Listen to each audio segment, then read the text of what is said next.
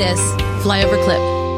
We're going to bring you a section here. You know, we always say the culture is upstream from policy. I think maybe Andrew Breitbart is one who kind of coined that phrase to start with. But when you see a policy, we see things happening, usually it's a reflection of a culture shift that happened upstream of it. And sometimes we put all of our, especially as conservatives, we're guilty of putting all of our effort towards a policy change, and just mandate, forcing, like we're going to do this the legal way and law. And the left tends to we're just going to shift the whole culture and it's going to move away from it. Man, there's a drift that creates, and sometimes you end up so far from where you thought you were, it's hard to even recognize. We are winning back large chunks of this cultural battle. It is very obvious, but you kind of got to know what to look, because the left, who controls the levers of media, is not going to advertise their losses. And we're going to break down a couple of key points, but there's a clip by Paul Joseph Watson. He's got a great accent because it can be snarky and jabby, and you kind of get away with a little more when you got I don't know if it's a British accent, I'm assuming. I'm not even sure where he's from. It's a great accent. But it's cool. He sounds a little like a young Robin Leach. If you're our age, you grew up with Robin Leach, Lifestyles of the Rich and Famous. He has this kind of cool thing where he can kind of jab and poke in a cool way, so he's kind of fun to listen to, but he makes some incredible points, and we're going to have some takeaways coming out of this. If you look closely enough, there's actually some good news. No, I'm not drunk. The sewer pipe that is Hollywood and the wider regime entertainment industry in general is dying on its arse, despite the market being completely saturated with CRT propaganda, LGBT social engineering and forced diversity casting. What's the biggest movie of the year? Top Gun Maverick, the first blockbuster in what felt like forever that didn't pander to any of that shite. Having any fun yet? It just cracked $1 billion box office worldwide. A movie, and get this for a novel concept, a movie that didn't seek to shove a political ideology down your throat and actually sought, above all else, to entertain the audience. Shocking, I know. A movie that dared reference its misogynistic first incarnation as a nostalgic love letter to the original fans. A movie that refused to be cowed by the modern-day purity pitchfork mob. Top Gun Maverick does not denounce toxic masculinity, it embraces it! Yeah, and that's why everyone loved it, bitch. Top Gun Maverick should have done something to fit our times! Oh no, a popular movie that doesn't genuflect to our cultural colonisation agenda. The absolute horror. Disney's new Buzz Lightyear movie, on the other hand, well, Flop doesn't even begin to cover it. Fearing it was going to be another browbeater lecturing the audience about the message, the audience stayed away in their droves. In its second weekend, it couldn't even beat indie movie The Black Phone. And despite Lightyear being released weeks after Top Gun, the Tom Cruise hit still nearly doubled Lightyear in sales the weekend just gone. Total ticket sales for Top Gun, over $1 billion. Total ticket sales for Lightyear, 152 million. It hasn't even covered its budget yet. Pathetic. Lightyear scraped a woeful 5.3 on IMDb compared to Top Gun Maverick's 8.6. Beyond the cliche, this is actually a solid real-world example of get woke, go broke. And it seems Disney was being punished not just for the content of the movie, but also for their far-left political activism over the Florida Don't Say Gay issue. Yeah, it turns out that siding against parents in their bid to protect kids from predatory gender identity and sexual indoctrination isn't very popular with parents who might otherwise take their kids to see your movie. Wow, who knew? Picking Teen Groomer wasn't quite the win you expected it to be. Who knew that offering to pay for travel expenses that fund abortions of kids would piss off parents who have kids? Disney's stock price has plummeted from $200 down to $90. They're now totally dependent on income from their theme parks, which are already being depleted of visitors thanks to the pandemic. And it's just a hunch, but Disney's upcoming offering Baymax, in which some amorphous gender non-binary blob takes female sanitary product advice from a biological male wearing a transgender flag, probably isn't going to do them any favours either. Excuse me, which of these products would you recommend?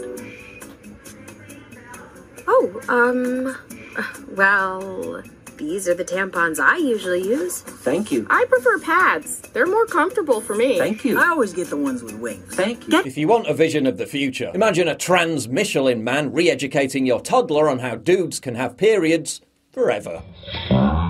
Netflix is also hemorrhaging viewers at an unprecedented rate. The network that proudly proclaimed this back in one of its 2019 flagship shows, straight white men are cancelled. Turns out the only thing being cancelled now is Netflix accounts. 200,000 subscribers lost in the first quarter of the year, with an expectation that a further 2 million will be jettisoned by next month. How's that diversity casting working out for you? Their stock price plunged from almost $700 a share to $190 a share in less than 6 months. Quite the fall from grace since 2020's Cuties Nonsflix debacle. One of the primary factors for the alarming decline? Well, as Elon Musk put it, Netflix's embrace of the woke mind virus, which is making it unwatchable, prompting the company to circulate an internal memo vowing to produce more content for people with differing political views, and a message for anyone who didn't like it that they should quit, with hundreds being fired in the last few weeks alone. Netflix fired an entire team of writers for the Tudum website, almost all of whom were women of colour. Most watched Netflix show ever,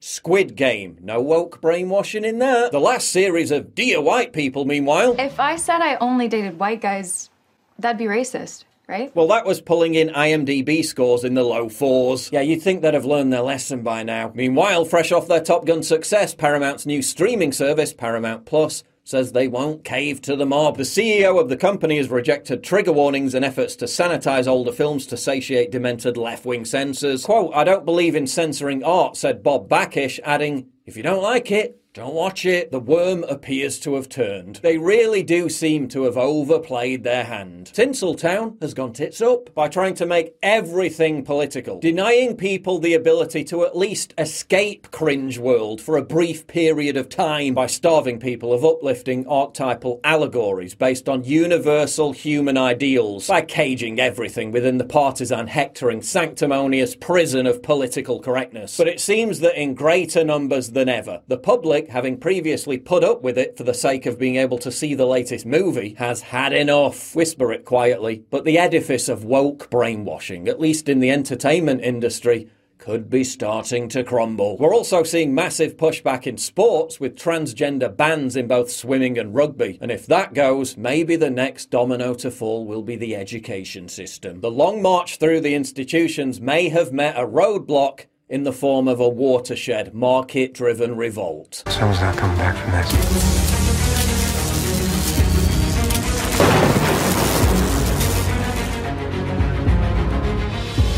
Wow, he did telling such a you. great job. You know, I mean, he covered everything from what's going on with the movies to talking a little bit more about Disney to talking about sports and Netflix, all kinds of great things covered in that. That whole video, I will put it down in the notes. You can also follow him at band.video. His name again is Paul Joseph Watson. Follow him on band.video and, support his work. He's incredibly, obviously does his research. He's been around for a long time.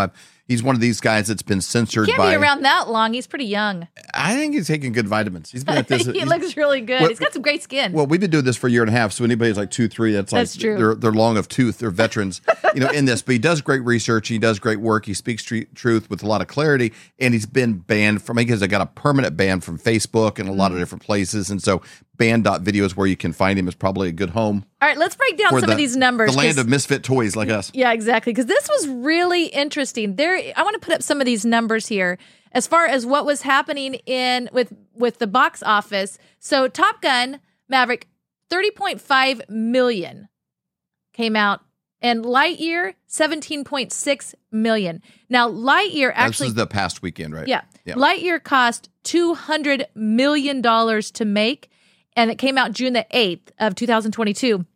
They have grossed $189 million, so they haven't even grossed what they've put into making of the movie. And with Top Gun, $170 million to make it, and they have grossed $1.1 billion. Now, this is kind of interesting because there's an article about Disney Lightyear that it was banned in 14 countries. Yeah, let me just one more thing on this. I want to point out something on this list. If you're just listening on Apple or an audio-only service, it lists the top 6 movies of the past weekend. Top Gun, Maverick still number 1 at 30 million. Elvis at 30 million. I haven't seen that, but it looks like it might be pretty good. I'm sure it's great. Got Elvis, Yeah. Jurassic Park, again, that's a long-term staple. It's a big, series, but they keep coming out with more of it. 26 million. The Black Phone, that's an indie film at 23 million. Lightyear drops 17 million, and then Doctor Strange, which we hear is very dark. I've not seen it, but I've talked to people that actually have a high level of appreciation for very dark, demonic type of let's just put it this way, very dark films. They actually enjoy that side of it, and it's too much. Yeah, they're like out on it, really bad. And so I just want to point out there is a moral blowback that's happening on some of these films, and then there's also a little bit of a film critic, kind of a thing that's pushing against it. Like Jurassic Park, there's no creativity. They just keep coming up with the same junk over and over and over. We've kind of seen it. There's nothing original there. I don't see it having long legs. It's not going to go well. The movies that tend to get all the awards and all the applause and appreciation, nobody goes and sees these movies. Right. No one goes and sees the movies. Whenever you watch an award show, the top award won this, best cinematography, best film, no one's ever seen it. It didn't make $100 at the box office. So they keep applauding and elevating stuff that people don't want to see. That's right. It's not entertaining. It's not original. And you don't want to go and just leave feeling gross. A lot of people go on a movie, it's a date or something else. They want something encouraging, they want to be entertained, they want to be challenged or thought, they want to laugh, they want to cry, they want to experience something, not just leave feeling they got slimed. And when you look at the kind of content that people are responding with their dollars, your dollars matter because you're voting with every one of them. And just one of you guys, just me, just say, nobody makes a difference. Right. By yourself, hardly. But together, we make a huge difference because our votes matter, and they're gonna have to acquiesce to the demands our dollars make. That is exactly right. And we have to be aware of that. Make sure that you are spending money with people that value you and value your beliefs. No doubt about it. Are you having a hard time sleeping at night, thinking, what are you going to do about your finances? If you went back to 1920 and you had a $20 bill and you had 1 ounce of gold, you could go into a men's clothing store and you could buy an entire suit, the jacket, shoes, pants, belt, everything. Today, what would that $20 bill buy you? You couldn't buy a handkerchief for the $20 bill, but that 1 ounce of gold would still buy you, even today, it would buy you an entire men's suit, shoes, belt, pants, jacket, everything. That's the difference. But today, that change is happening faster than ever. And we know a guy by the name of Dr. Kirk Elliott that we've known for over 25 years. He has 2 PhDs. This is who we're actually using. This is who our friends and family are using. And he's a guy we trust completely. And in today's era, you need somebody you trust. So go to flyovergold.com and learn how to protect yourself against an inflating dollar. For more great content, go to flyoverconservatives.com.